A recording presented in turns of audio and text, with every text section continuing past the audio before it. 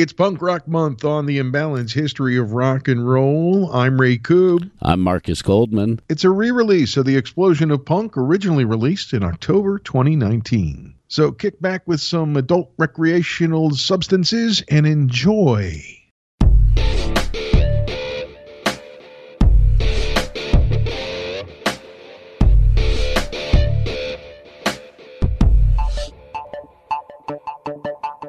It's episode 28 of the Imbalanced History of Rock and Roll, and this episode is all about the explosion of punk rock. I'm Ray Koob. I'm Marcus in the Darkest. And I know that you are just brimming with energy about this episode, which is brought to you by our friends at Crooked Eye Brewery, right there in the heart of Hatboro in Pennsylvania. They've got the cure for what ails you since 2014. And I know they were very excited when I was there for Vinyl Night last week to hear about our Explosion of Punk Rock episode. And I told them that they had to get in line behind you, my brother. It's going to be quite a fun conversation. Young, Loud, and Snotty is going to be a reoccurring theme for today's episode. It's imbalanced, crazy, nutso, at times surreal. Some of the things that happened as we were digging in were even crazier than what we had imagined. And the cool thing about this is you're going to get two viewpoints of the punk rock explosion. Mine as an impressionable young preteen, which is where I first got a hold of the punk rock music from babysitters and older brothers and sisters of my friends that I was growing up with. So you see it from there. And Ray's viewpoint, who is a few years older than me, was living it and seeing it from a rock and roll perspective. Witnessing at the very least, and then participating in a lot of it. And you did a bunch of college radio that included a lot of punk rock, because at that time, yes, college radio was one of the best places to hear in the United States punk rock, alternative rock, the post-punk, the goth, and all of that stuff that we're going to get into, because they're all part of the punk rock explosion. I think when I've looked into punk rock in different cities, that is a commonality of the early days, especially in the 70s, was the support, widespread, of college radio. And you saw it even like when I was at WTSR in Trenton. Records would come in that were immediately considered because of what they were. And then people would play them or not play. Oh, absolutely. And a lot of those albums, they would go 6-7 songs deep on those college radio stations because they were all the fan base long. Yeah. And the fan base, I mean, the fan base was so loyal, and they knew every word and every note to every single song of every album, because that's how you listened to albums back then. Very different than the listening of music today. And it's what drew me. It's the music that I felt the most at that point in my life, and it's the music that really kind of helped shape and define who I am in a lot of ways. What's your jump on point because of how old you were when you were born? What year did you really start jumping into punk rock music? I would say 76, 77, 78. So you were a young lad, like I was 10, 11, 12. Yeah. And I was about 8, 10 years old when I first saw David Bowie, late night TV, played Space Oddity, and I was blown away, and my parents were kind of sad. And then I started hearing The Clash and the Sex Pistols, and we started reading about them and seeing them on news, and I was like, oh, these guys are pissing off the old people. Right. I need to check them out. Yeah. But little did you know, and little did I know, when around that same time when we were all seeing film of the Sex Pistols performing, hearing about the other bands that were on their way in behind that initial, part of that initial assault of the American sensibilities, I guess you'd say, in 1975-6, my view of it was, well, this is something pretty interesting going on right here, isn't it? And then you got to know a little bit more about the characters involved, and that there were other bands out there. And that was when we started to put together, I think, in our heads, that the beginning of what was happening there in the mid-'70s that became the explosion of punk that we're looking at today actually began with bands we already knew about, but we didn't get the connection because we didn't know at that time that everyone who bought a Velvet Underground record did go out and start a fucking band. But they did, and this is part of what happened because of that. And wait till you hear Iggy Pop's take on that in the early days before he started the Stooges, because he wasn't really... Well, let's talk about the All right, Stooges, I mean, because that's where you look at this thing here, and what we've been making our notes, and you look at the Velvets, you look at the Stooges, and you look at their predecessors in Detroit, the MC5, and they started in 1963, so they weren't labeled into something. We called it proto-punk, or people call it proto-punk when we did Garage episode rock, 6. Proto-punk. If you like this episode, go check out episode number 6 on imbalancehistory.com. So the sounds were already out there, and I got to go back to what my friend Shiva Galko told us at the end of her comments after she heard episode 6. Remember that when it came to punk rock, America shot first. There's no doubt. With the MC5s, with Velvets, with the Stooges, and then the scene in New York, starting in like 71 with the New York Dolls, I think the Dolls were unique in as much as they were an explosion point for both punk rock because of the way they sounded, and also glam rock for some of their stage antics and the way they dressed and looked. Iggy Pop wore dresses just like David Bowie. He didn't give a rat's ass. He wore whatever he wanted, and he freaked people out. And this was before he got signed. And before he started the cutting. And all that stuff that freaked people out even more. You know, you mentioned all these early bands on the West Coast looking in the roots of the LA punk scene. A lot of those guys, both the women and the men, go back to the Mothers of Invention and the Doors as the early, and Jim Morrison being as punk rock as he was, because he totally said to the rules, fuck you. He was the first musician to ever tell the crowd, fuck you, you suck, and flip them off and whip his dick out and like flop it at them. That's true. He did a lot of that. He did that before anybody else did, and that's what Iggy was like, holy shit, this guy did that. Well, listen, we were talking about this while we were prepping for this episode, right? And you were telling me that there were a lot of punk rockers who said that Jim Morrison was nothing. He was a average bad poet and a hack and all this other stuff. Now, where were those clowns from? Some of them were from Cleveland. Oh, so they had a different perspective. I think Wayne Kramer was one of the craziest motherfuckers on the planet, without a doubt, and still might be. I mean, if we really, at some point, we're doing an episode on that because of his time in prison and the insanity that they did. But we're talking about MC5. People from the Midwest, maybe in Cleveland, maybe feel that way, and people in other parts of the country might feel that way that are punks. But you told me that in the same day, you told me that you found the other side of the coin when it came to the LA punks led by Exene Cervenka, John Doe, Keith Morris, and some of those guys from Black Flag. The X guys and Black Flag were some of the early punks. You're talking about the West Coast guys. Those two acts particularly epitomize punk in L.A. Different sound, same ideas. And when you look at Black Flag later, from their earliest day, they are one of the foundations of what became American hardcore music. Henry's role in that, which we could get off on a whole thing about Black Flag and Henry Rollins and beyond. The story about traveling with Henry 2 weeks after 9/11 alone is worth the time we'll take for it. But you got these guys out there, and they say Morrison was cool. I don't know. You're right. He took an attitude that was kind of punk rock because he was sleeping in the Soul Kitchen because he got too high, and he had money. It wasn't like he needed to. Well, in the beginning, he needed to, I guess. His dad, the military, the conservative military man, hated everything he was doing. To dad being military. And totally a classic reaction to being a hardcore constricted military dude. So that's why they dug him, and that's kind of the roots of the punk rock attitude in L.A. It's funny because, you know, the hardcore of Black Flag was so different. It was also a little politically charged and more socially politically charged because they were mocking everything Orange County and that whole suburban lifestyle. They had a lot to laugh at. And you know, Ray, X was a completely different kind of punk band. Lots more country influence. They were fiercely politically charged and socially aware. And they channeled their anger differently than Black Flag and some of the other Orange County punk bands. But you could still feel said anger and rebellion against the system.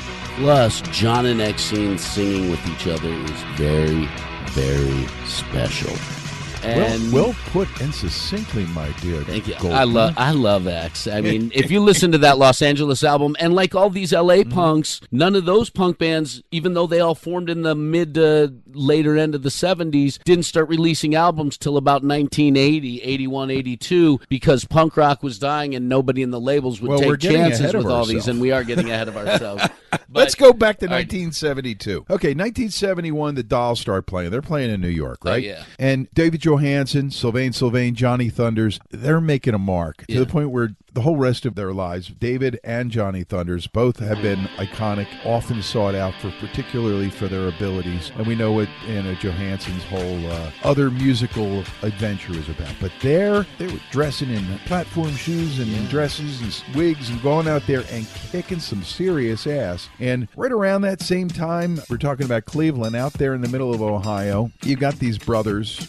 Two sets. Yeah, that's what I said. How often has there ever been a band that had two sets of brothers? I know there's been brothers and cousins, but I don't know about that. So the Mothersbaugh and the Casales. Of course, Mark Mothersbaugh goes on famously to write all kinds of music, like for kid shows, Rugrats themes and things like that. Those and guys, is really, really good at it. Oh, yeah. They're out there in Akron, which is really, isn't Akron right near Cleveland? Yeah, it's like a suburban city. It's a rural suburban city of Cleveland, and they didn't record until like 1979, 1980 either, and they'd been together 6-7 years. That's what we're starting to find as part of the movement into and after the punk initial explosion. So they don't end up being part of the explosion, but they start in 72, and boy, you can hear a lot of influences in that. Their cover of the Rolling Stones is as close to as punky as it gets. Yeah. And Mongoloid's pretty punky as far as that goes. Satisfaction? Yep. All that kind of stuff. Well, that's a whole nother... we got to do one just on Devo. Yeah, we definitely do.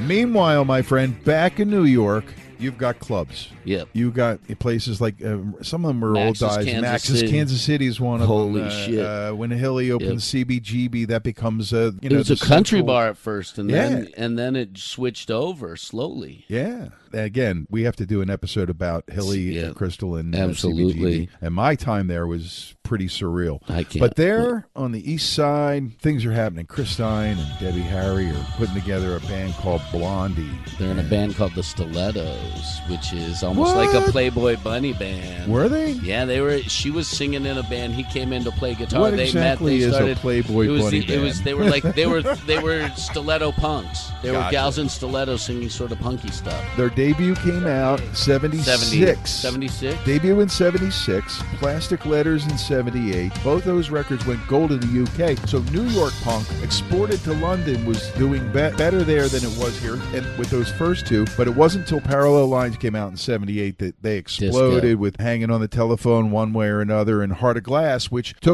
was the first sign that they were going in the future direction that they would have further commercial success with. Mm-hmm. But they were born out of the punk movement in the Bowery. Oh, absolutely. And that was going on in 72. And then you were talking about bands out of Cleveland, and you mentioned the Electric Eels. I don't know much about them. Here's what I can tell you about the Electric Eels, and I want to jump back to the New York Dolls because some pretty crazy stuff happened with them in those early days. Well, you jump right back on those New York Dolls, man. Alrighty. So their original drummer basically died of asphyxiation on tour in England. They got a break and opened up for Rod Stewart in London. Rod Stewart had them open up for him.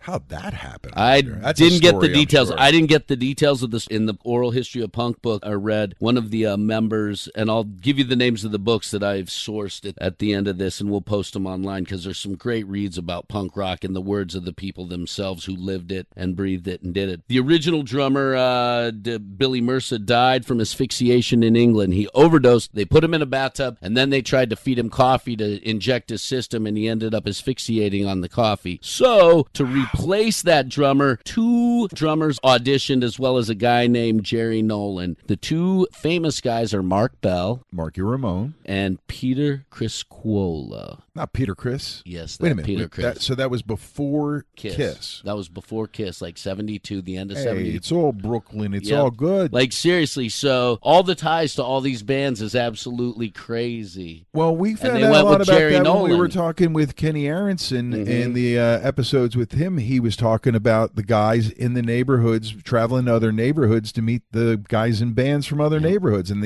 they were still at that point then. Yep. And Todd Rundgren produced their debut record. That I did not know either. Man, you blowing my mind today. Punk is amazing. The craziness and the crossover with the rock and roll is just unbelievable because of the rockers who produced a lot of that punk music and were involved in it in some way. Lemmy with The Damned for a short period, which we'll get to. Yeah. So, well, I'm still back in New York, and I'm still thinking about what's going on there down by the Bowery, the Lower East Side. Rents are low. People are moving in. And this band called Television shows up. Now, it takes a couple of years for them. We're seeing a pattern now. It takes them 4 years to get their debut out. It's a legendary punk album, Marquee Moon. It didn't do that great on the charts necessarily. It did good in Sweden and United Kingdom. But it's a legendary album that establishes the guys, Tom Verlaine and Fred Smith, not the Sonic Fred Smith. Richard Hell. Richard Hell, Richard Lloyd, and Billy Ficca. They made a couple records that kids still go to when they find them. They're like, what is this? Yeah. And incorporate it into their thing. I hear their influence still in a lot of their music. And here's something I didn't know, a real head smacker. The photography on that Marquee Moon album was shot by none other than Robert Mapplethorpe.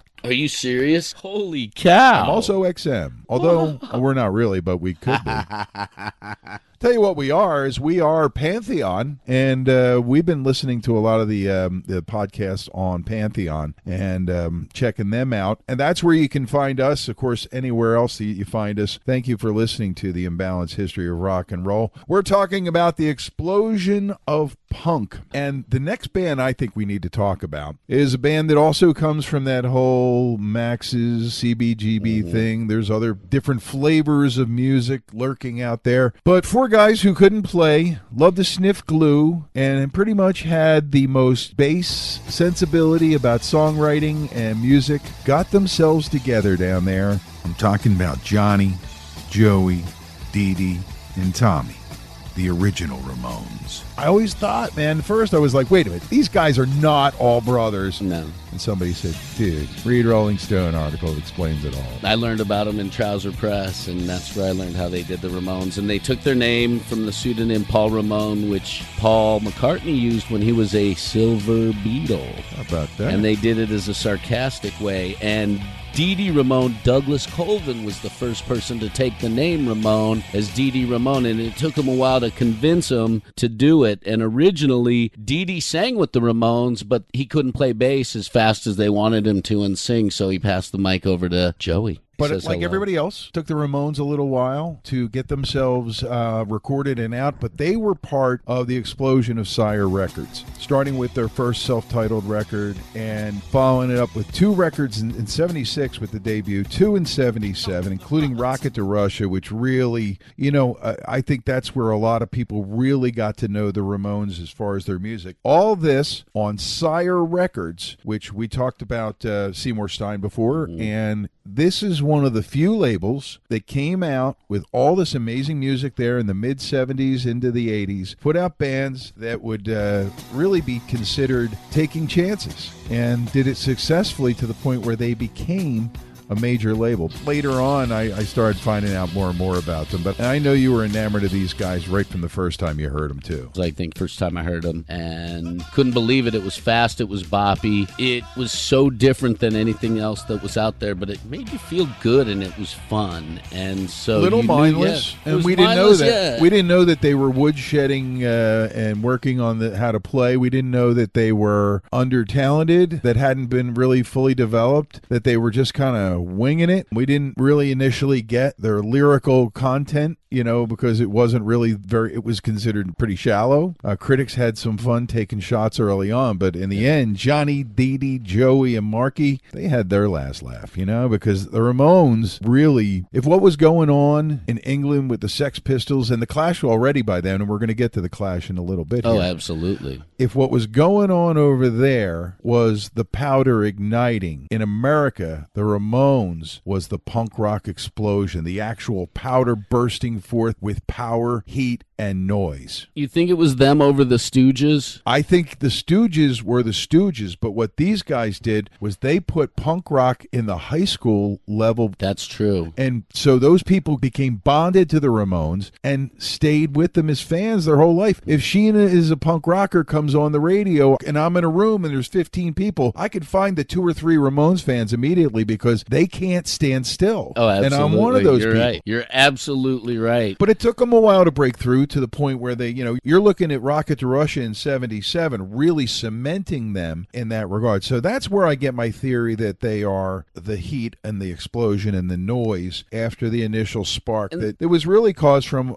overseas. It kind of created a curiosity with what's this punk rock shit that's going on over in London. And by the way, it's happening right here. And here it is, ladies and gentlemen, the Ramones. Your argument makes total sense. Well, it makes total if sense you want because to, we can. I know, but you might even be able to change my mind, but I don't know so. if I can because or if you need to. I don't know if I need to change your mind on that issue, but their influence is so profound in all aspects of music moving forward. I was fortunate enough to see them in 85 at American University in D.C. in the school lounge, and it was when Marky was in rehab, and it was the third drummer, who I can't remember the name of him off the top of my head, I'm drawing a total blank. CJ? Third, yes, CJ. And so it was him, and then I saw them again in 88, 89, 90, something like that, when they did the Escape from New York tour with Tom Tom Club and Blondie. Wow. And it was somewhere around 90. I'd actually have to look at my ticket stub to find that. I've got a notebook of those old ticket stubs packed away.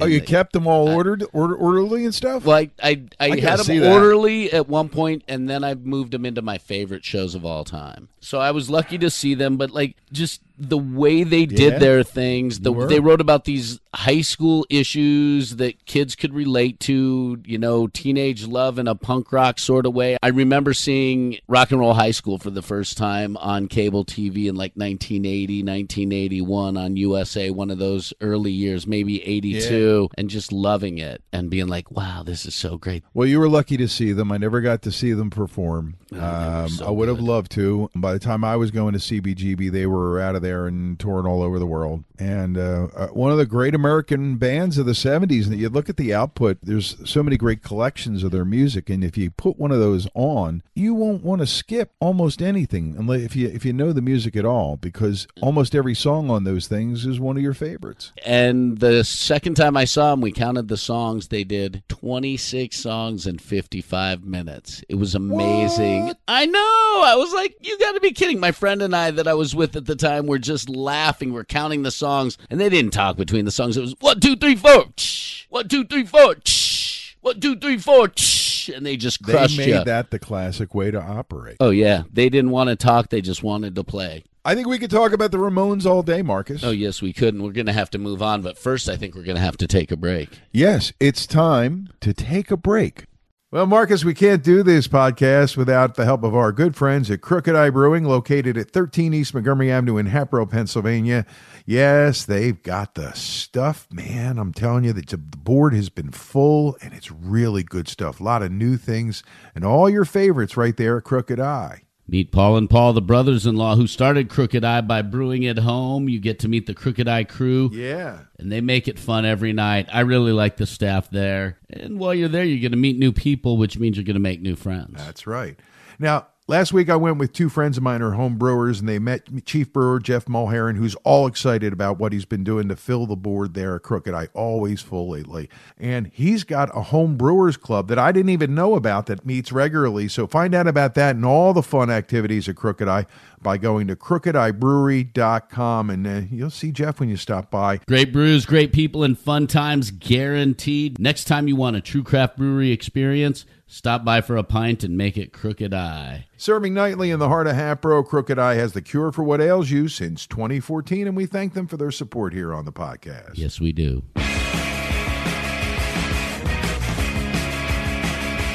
Back on the imbalanced history of rock and roll, we're talking about the explosion of punk rock here on episode 28. We've been talking about New York and rambling on about the Ramones, but London was really where the spark was lit, where the match was struck. I think that everything we've talked about with proto-punk and the dodgier edges of rock and roll in the UK, I think that we're talking about the loading of the cannon. You know, you're putting in the powder, you're putting in the buffer, you know, and then you're loading the cannonball on the trip back to London, because I'm thinking that this is part of the packing. You know, these bands have been over there that have been emerging, whether it's the answer to the American proto-punk firing the first shot, something like that. And then we start to hear about it in the U.S. I want to talk a little bit more about somebody else, but I know we really should start talking about the punk rock explosion with the Sex Pistols, because they set off so much. But leading up to them, you had two British bands that didn't do well, one called Cockspur and one called Swell Maps, and then you had this British band in about. Then you had I mean, those are bands that nobody heard of because they couldn't connect, right? No, basically. But they're those bands that, like, all these punk bands in the explosion were influenced by, because they're the band that people saw them at the club doing stuff. So there's that, and then you had a band called The Strand, which had two guys named Steve Jones and Paul Cook. How about that? That's a predecessor. Yep. And then leading up to it, you had in 74 The Stranglers, which was a punk band that formed as the Guildford Stranglers. They did some really good stuff that was punky, and then they evolved with the post-punk and the new wave. But if you listen to some of their early stuff, like Peaches, Get a Grip on Yourself, Ugly,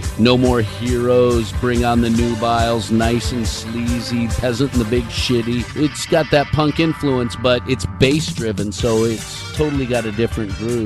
And then in 75, everything explodes. And then all these bands, except for the Stranglers, are breaking up, and the Strand is looking for these new people, and they find this little quirky redheaded kid that's on acid all the time. Yeah, and they didn't know what to make of John Lydon when they first met him, really. He was a spastic acid head. And an asshole. Seriously, which is punk. That's why he fit, and that's why they liked him. He may not be the guy who's throwing the torch, but he's lighting the match to set it afire. Do you know what drew them to talk to him? He was wearing a T-shirt that said Pink Floyd, and he wrote, I hate. Yeah, handwritten. Yeah, handwritten, I hate over it. And then his audition was singing I'm 18 by Alice Cooper for him to a jukebox, and he made them all laugh. To a jukebox, and they made him laugh, and so they were like, he's our guy. Yeah, he had the look, too. That was one of the first times in punk rock, I think, when people said, and he's got the look. He had the pins through his shirt, holding his shirt together. Yeah, totally. Before he starts sticking them in his face. Yep. But the Sex Pistols, are they the Sex Pistols? Do they become the tip of the sword of punk rock? Do they become that lighting the match and setting it off? If they don't have the Svengali that is their manager, Malcolm McLaren. Oh, they need him. I mean, he did the New York Doll. He's kind of a Barry Gordy character in there, because he did all kinds of things. But he was more of a swindler and a shitty bag. Yeah. But I mean, as far as his diversity, I mean, not his character, but he did stuff with record stores and all kinds of things before. We actually crossed paths talking about one of his other operations before that, back in the early 70s. Yeah, and he was a Svengali, but people said he was what they call it, the great rock and roll swindle. What they did to EMI to get kicked off the label after they got that money was brilliant. And then leading up to it, the whole story's crazy. Sid Vicious joined. He didn't know how to play bass. He was a drummer for Susie and the Banshees, and he wasn't very good. He had that attitude, and he had that look, and they were like, you got to do it. And so he did it. And it was crazy the way those guys lived in excess. And what they didn't give a fuck about the system. No, and what they did was, because they didn't give a fuck about the system, what they did was they set standards for punk rock. Johnny writing the I hate on the Pink Floyd t-shirt. Mm-hmm. He would hand scroll shit on t-shirts before he go on. Then he started hand scrolling shit on himself. He took the safety pins out of the t-shirt and put them through his ear or his lip, and tried his hardest to be as rude and offensive as he could be. And so when we say that they thought he was an asshole. It's all meant in a loving way. It really is for us, because you can't listen to any of those Sex Pistols songs against the backdrop of what England's economy was and the fact that the future didn't look so good for them at that point. No. You can't say that response that we heard from not just them but the other bands we're going to talk about wasn't 100% genuine and real. Oh, it was definitely genuine and real. And Malcolm McLaren, a brilliant marketer. I know we talked about, you're like, what the fuck is Adam and the Ants doing in the punk scene? That very first EP of theirs, Dirk Wears White Socks, is punk as shit. And then Adam was like, fuck this, I want to do glammy new wave stuff. He left and split up with the musicians. Malcolm McLaren took those guys, added Annabelle Lewin, and you got Bow Wow Wow. And these are all tied to Malcolm McLaren. Are you all doing a graph? In the 70s. Can you do a graph for everybody and put that out there? It's like a mini family. It's a branch of a family. I don't tree. know if I can do all that. That's pretty good, man. But That's I don't know if I can do all that. But Malcolm McLaren was the key to this success because of his ability to market, his ability to create shit and stir up the media. He used to get the media's panties in such a bundle that people were afraid of him. Society was afraid of the Sex Pistols at that time in London. Look, people always fear what they don't understand. Am I wrong? No, you are not wrong. So that's what they didn't get. And they also didn't get, especially in the British society, maybe America had a little bit more of an affinity for the no future attitude, and God save the Queen, up yours, that kind of attitude. But the Brits were concerned on another level because they'd accepted rock and roll and that attitude. But the problem was this was the voice of their very young youth, the new youth, and it was scaring them because they're saying, we don't care. We just, you can't really say it any better than they did on Never Mind the Bollocks, Here's the Sex Pistols. Yeah. They put it all right there. One album.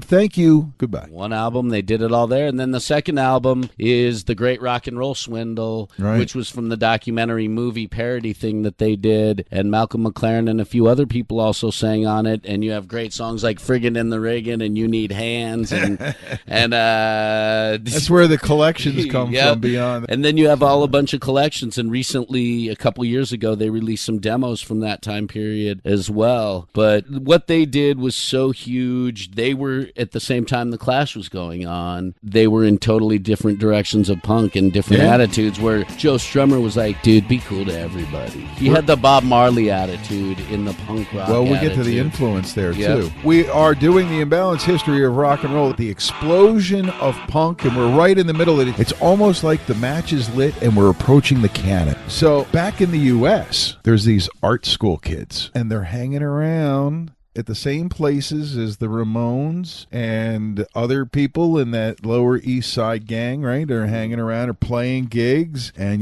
David Byrne, Chris France, and Tina Weymouth, who would later be married, and Jerry Harrison. There they are playing and getting it noticed by Seymour and the gang from Sire Records. Another band that they would sign and help them to rise to superstardom, really. And those first four albums are absolutely brilliant. While David Byrne is the face of the band, I really believe you had Jerry Harrison, who's an insanely great guitar player, but the driving force behind that band was Chris and Tina. Tina's bass was so quintessential to their sound, and Chris's drumming was so key to that sound. They are so good at what they did. They are a brilliant band. They are highly educated, and they just did it really well. And if you look at those first four albums and the evolution of them, also, Adrian Belew was a member of the band for a while and a member of the touring band, and that dude can fucking throw down on guitar. Yes, he can. But like Psycho Killer, their cover of the Reverend Al Green's Take Me to the River is brilliant. They did Fear of Music and Remain in Light are the two quintessential Talking Heads albums that I always go back to. I think those are the two that really highlight who they are, what they are. You have Life During Wartime, Heaven, Memories Can't Wait, which Living Colour does an insane cover of. Remain in Light has Once in a Lifetime, Cross-Eyed and Painless,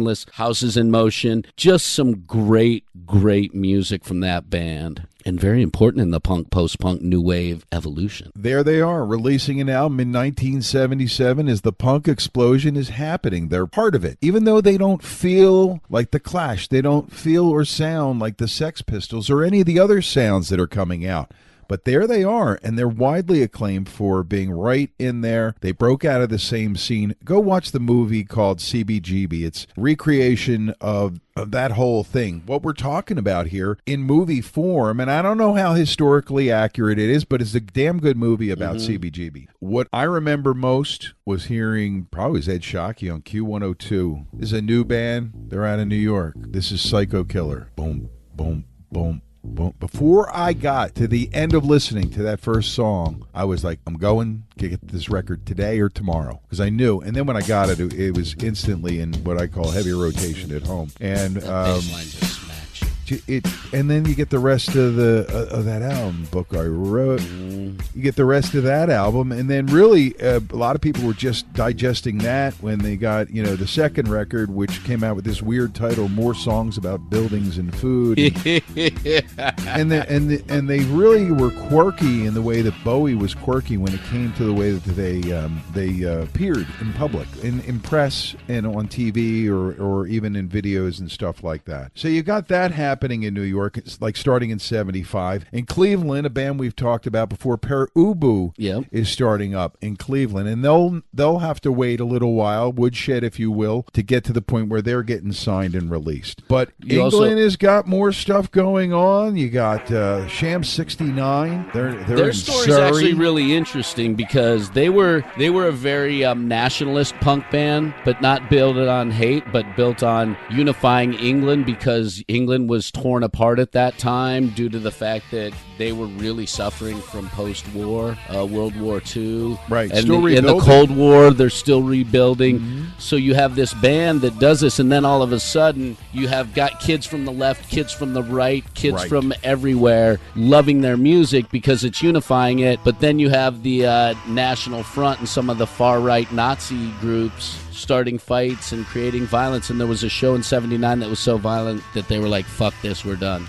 That's one of the first times we started to hear about this kind of violence involving punk rock. There have been things that happened at rock shows all the way back to the 50s and 60s, okay? But it was the first time that we had seen anything like this, the National Front specifically injecting themselves into it, injecting Nazism into it, and it immediately made a lot of people, including people like me who are musically adventurous, have to stop, read about it, find out more about it, and it wasn't as easy as it is today. And then when we did, by the time we were really starting to find out more about this skinhead infusion, what the white power skinheads, they're the real skinheads, that started happening. By then, this kind of thing was already happening, so there was backlash and immediate response, because I don't know too many artists, even the guys like Agnostic Front who still do it, been out there in the hardcore scene for forever, none of them really want to be identified with any of that. Just about getting out, having fun, and getting your jollies off. Teen kids get off dancing and sweating and rocking out to the music. If you were born in England in 1960, 61, 62,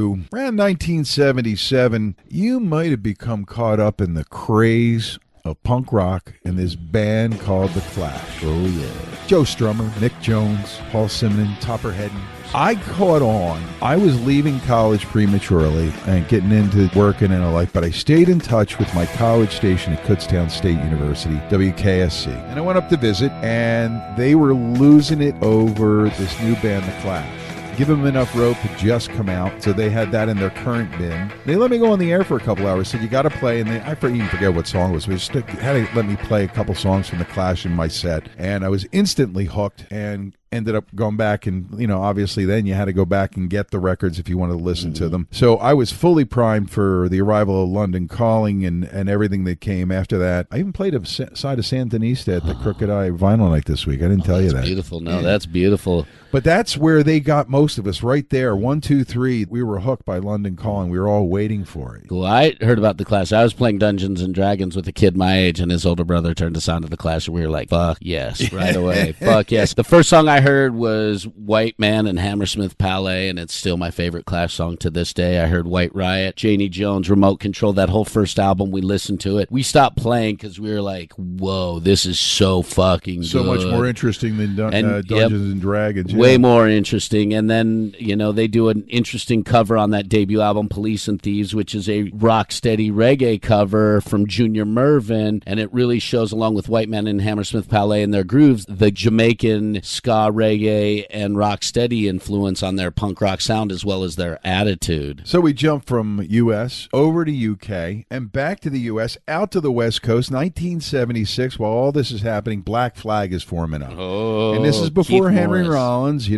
didn't come in till 81, but then they're forming up. Greg Ginn starts what becomes an underground and hardcore empire by forming his own label, which was SST. unheard of. Yeah, SST Records. Dude was and smart. And he was smart to get Henry Rollins in the band when he did, and it helped to propel hardcore forward into the 80s. But they got their start there in Hermosa Beach, California. Yeah. They had Keith Morris. You bring in Henry Rollins, who was their third singer, Right. and their second singer, Des Cadena. 1980 is where we have to cut it off because then we're that's going right. into the American hardcore. We're going to be here for 3 hours. No, we're not doing that. And we're this not doing time. that 'cause we we're have not other- that imbalanced. Found out something while we were doing our research. There was a period of time in 1978, a band called The Damned had formed, and in 78, Lemmy from Motorhead, Lemmy Kilmister from Motorhead, played on one track on 1979's Machine Gun Etiquette, and was with the band in 78 when they were putting that together. But that's a real what? Exactly. Lemmy in The Damned, and it didn't last long, and he was right back in the groove with Motorhead. Yeah, just so. absolutely. I think But they look at needed all these some bands, help. But these brother. guys are all friends and they're tied together. And then Yeah. we haven't even gotten into the Germs yet on the West Coast at that time, where Darby Crash, Pat Smear, Dottie Danger, who was Belinda Carlisle You, of the you slide right by Go-Go's. Pat Smear, you go by him, and he ends up, and by the way, the Germs are one of the worst sounding punk rock They recordings. suck. They were horrible. And Pat Smear ends up being in Nirvana and Foo Fighters all these years, and is an amazing guitar player. And that showed through the production, which was the Germs' biggest problem. And But you look know what's who going produced on that? here, You know man. who produced that Germs album? Joan Jett. Get out of here. I'm telling you, Joan Jett, exactly. Joan Jett produced it, and then Darby Crash wanted to die and become famous dying, so he committed suicide the day before John Lennon was murdered, and literally 8 hours or so after his death was announced, because he wanted to do this whole heroic suicide delusional thing, and then his story disappeared 8 hours later because John Lennon was assassinated. Right. But Marcus, we're in the explosion here. All this stuff is going on. Now there's more bands being formed. And in 76, you got the formation of bands that we probably shouldn't. We're running so long on this thing We already. should still talk about But it. we're going to talk about the Buzzcocks and Richard Hell and the Voidoids form, Susie and the Banshees, the Slits, You and have then the to. Dead Boys out of Cleveland, perhaps the greatest punk band ever out of Cleveland. Oh, absolutely. Sonic Reducer, which Pearl Jam has done many times Sure. live. It's a song that many people claim as an influence, and then after they broke up, he formed the Lords of the New Church in the 80s. And they broke up. They broke all the rules, the Dead Boys did. Yes, they had did. On one song, it was two songs pasted together, and I can't think of the exact titles right now, but I was driving one night listening to all the punk rock that you put on that stick for me to get ready for this, and I'm listening going, I forgot how good the Dead Boys are. And then they play this 7.5-minute song, well, it's 7.5-minute track that's two songs put together, which nobody in punk rock was doing that. Everybody was 2-3 they would minutes. be mocked for doing 1, 2, that. 3, 2-3 minutes. They were. Who do you think you are? The Yes Yeah. of the punk rock? Come on. So that's like that kind of a full album. But I was amazed by that and about how good they were. And there's the Cramps and the X-Ray Specs, Generation X, which gives us. Billy Idol. That's right. He fell out of that. And bands like UK Subs and 999. I know. I mean, it's Boom, just crazy. boom, It's boom. just, it's seriously, it's just like being punched by Muhammad Ali repeatedly, over and over and over and over and over and over, and he's just walloping the daylights out of us with this good music. You're mentioning all these bands, the Dickies. We haven't really talked about TSOL, which is part of that surf punk scene. The Dead Kennedys in San Francisco in '78, and again, none of these bands released albums until the '80s. They were forming, though. Yeah, and they were that's what we're forming talking and they were about. evolving their sound, and they were really developing developing it. And at that time, the Dead Kennedys were by far the most political band. Yeah, of they them. were. When they started to come out, they really were. Yeah. But back in 77, a band called X forms up. Okay, now you talked about what their sensibility was earlier. Country so punk. Bubbling out of Hermosa Beach is Black Flag and X, two perfect examples of what LA punk and its spin-offs could become, right? And then, future hardcore / metal band, the Misfits forms in 77. These are the things that And are then starting the to Bad happen Brains in because DC. the explosion is flying out there, and all these bands are feeling the hot ash on them and going, yeah, I'm going to form a band. You mentioned the Germs, Bad Brains, and Stiff Little Fingers, and Gang of Four. The Ruts we have to talk about. Do we? Because Henry Rollins cites them as a major influence. They were a punk band in 77 that, again, didn't get recorded until about 79, 80, did 4 really good albums. A lot of the hardcore musicians claim them as one of their many influences from the British punk scene. I mean, you look at it, and again, the Bad Brains in 77 were forming, and they got banned in D.C. because their shows were so out of control and ended up in New York City and didn't record until 81, but oh my God, what a live show they had. Now, a lot of the scene then was single releases, and we see it in Seattle with the punk scene too. We've seen it in other cities. Singles and EPs, sometimes shared singles, right? Yeah. We'd see it later with Sub Pop and the Seattle scene. SST did that. Now, the Police came out of that whole thing, and Again. that's where they have it really came from a punk aspect, and that's why they should be included here, is because they formed in 77, but by the time they put out their first album a year later, they were not exactly a punk rock band. But Punk in attitude, though, definitely. They were dicks. and that's because it came from IRS Records and all that stuff, where they came from. You mentioned the DKs, very political, very funny also. I forgot how funny they were. Oh, yeah. There's a lot Stealing of people people's talking- mail. Seriously, stealing people's mail on a Saturday night. Stealing people's mail. I mean, just awesome, Jello. Descendants is mentioned a lot by people. They're a The Delaware Circle band. Jerks. They're a Wilmington band. I did not know that. Yeah. That's probably why so many people around here know that. Yep. I've seen them live a couple times with X in the area. I've seen X like 5 times since I've been out here on the East Coast. But this is the first echo that we're hearing after the initial punk rock explosion in 77. Little label comes along. There's a guy named Reckless Eric. He was quite a character. And his name was Eric Goulden. He was the right age. He was an English rock star, I guess, in his mind. He was a singer-songwriter, had a big single on Stiff Records called Whole Wide World, which got a lot of people noticing Stiff Records, as would some of their other releases that would come out. Most notably, I think Nick Lowe had a single that got everybody's attention. And I've got it printed out here for us. Stiff Records artists, and their logo, which was a button and I think a bumper sticker, was, if it's not stiff, it ain't worth a fuck. And you look at the list, and there's a lot of people you haven't heard of, maybe. But, there's people who would make other appearances. I'll go alphabetically and mention Joe King Carrasco and the Crowns. Oh, I love them. What a fun band. They were just party. It's There was- party weekend. Yeah, It's and there was a party guy named weekend. Declan who came out and released records as Elvis Costello. We talked about The Damned, Devo, Dr. Feelgood, Ian Dory and the Blockheads. Oh, yeah. All on Stiff. The Feelies and the Fingerprints, Richard Hell and the Voidoids, Lena Lovich, Nick Lowe, of Nick course, Lowe's I mentioned. amazing. Kirsty McCall and Madness. Motorhead had records on Stiff. It's funny. Madness went from stiff to two-tone. Grant Parker and the Rumor, Plasmatics, who we're going to talk about in I can't future wait to episodes talk about about punk rock. Wendy O.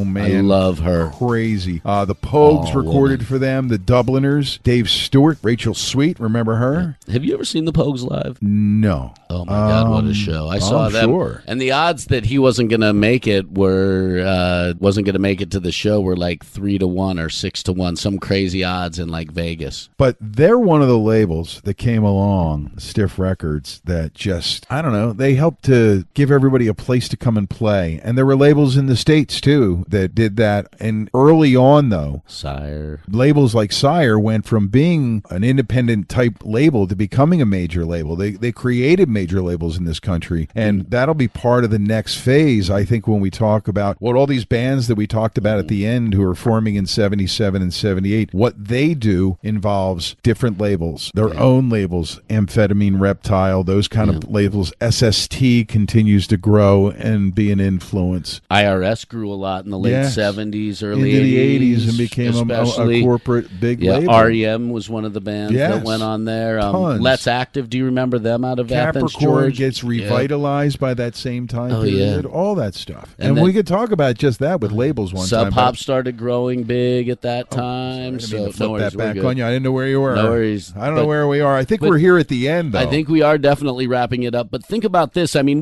there's some bands that we didn't even mention that are part of this scene that formed in the 70s that we really have to mention but can't really talk about, like the Boomtown Rats, the Runaways, the Lurkers, the Slits, who were really punk and then sort of became post-punk, and Joe Strummer really helped them evolve their sound. That's what happens to a lot of these artists that I mentioned and you mentioned. There was punk, and then there was new wave, which was the different instrumentation. We'll have an episode about the new wave. And then there are the bands that come on the other side of that are the next wave, and they're closer to punk than a lot of the new wave stuff was. Absolutely. I mean, Susie, she was a key player in the goth and the turn, and then you had Joy Division, who, while they were more goth, they still had punk, and if you listen to some of their early stuff off like the Ice Age, and they were more alternative-y, but you could hear the punk roots in them as well, and that punk attitude in London definitely helped propel them. Gang of Four, you mentioned, the Entertainment record is so key and so important. There's so many people, including Flea and Anthony Kiedis, who cite them as a major influence in their sound. You had the Sniveling Shits, the Ruts we mentioned, the Pagans. Really? The Sniveling Shits? The Sniveling Shits. You gotta love that name. But like seriously, some serious DOA, the Descendants we mentioned. The Go-Go's formed in about 77. Public Image formed in like 78. Social D. You said punk rock, though, right? The Go-Go's were punk. Oh, okay. They were on They IRS. were punk originally, and then they evolved and became power pop. We're definitely We've been loving punk together. Yep. We've had brotherly Social unity D. on punk all through the whole episode, and we're going to fight over the Go-Go's. Social D at the end of the 70s. As we wrap it up, you go to Minneapolis. That's a whole other wave. That's all part of that next Husker wave. Du. The Replacements were 79. Scream with Dave Grohl, 79. How about that? Agent Orange, the Cockney Rejects, and the Exploited over on the other side of the pond. Then you had the hardcore like Millions of Dead Cops and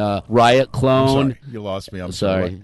But yeah, so I mean, I don't know any of these guys. And we'll dig into all of it. And then 80, the Meatmen, Bad Religion, and the Adolescents. So that just says it all right If you there. know anything about any of those bands, look, he just mic dropped. Mic drop. There. Bomb. Look, if you know anything about those bands that Marcus just put out there, you need to reach out to us. You can do it on our website. There's a comment section there. You can also access all previous episodes at imbalancedhistory.com. You can also email us comments, suggestions, including what to do with future episodes, things like that, by emailing us at imbalancedhistory@gmail.com. The Imbalanced History of Rock and Roll is on Facebook. You can also find us on Twitter at Imbalanced Histo. They won't give us the RY. Imbalanced Histo on Twitter. And we are a proud member of the Pantheon Podcast Network. So many great podcasts on there, and we want to thank everybody there. And our sponsor, Crooked Eye Brewing in the heart of Hapro, brewing the cure for what ails you since 2014. And I was down there last week, Marcus, and I can tell you, Jeff's cooking up some good stuff. We're talking about a continuation of the Steve Miller brews. Ooh, very nice. So more rock and roll brews. I hope you get some Winter Darks out there that I can dig into. Oh, you betcha. So that's going to do it for now. Who knows what we will discuss the next time we crack the mic here at the Magic Bag Studios of Dark Rock Media on the Pantheon Network. I'm Ray Koob. I'm Marcus in the Darkest. And we'll catch you next time on the Imbalanced History of Rock and Roll. It's not easy being the one everyone counts on to keep your operation running, no matter the weather or supply chain hiccup. But we get you, Raymond in Buffalo, Maria in Miami, and Jules in Troy. Taking control of everything that's under your control. At Grainger, we're here for you with high-quality supplies for every industry, plus real-time product availability and access to experts ready to help. Call, click Grainger.com, or just stop by. Grainger, for the ones who get it done. It's NFL draft season, and that means it's time to start thinking about fantasy football. FantasyPoints.com features industry-leading experts and prognosticators using proprietary hand-charted data to help you score more fantasy points. FantasyPoints.com is the place to go for whatever kind of fantasy football you play. Whether you play fantasy football, daily fantasy sports, or do a little bit of everything, Fantasy Points has the meticulously researched content to guide you to victory. And why wait for the fall? Fantasy Points also covers the new spring football league, the UFL. Join the guru, John Hansen, Scott Barrett, Joe Dolan, and other massive names in the fantasy football universe with an exclusive offer. Use code Pantheon for 15% off any Fantasy Points package, including the all-in package, with access to every article, tool, and data nugget that Fantasy Points has to offer. That's FantasyPoints.com and code Pantheon for 15% off at Fantasy Points. FantasyPoints.com, code Pantheon. Score more fantasy points.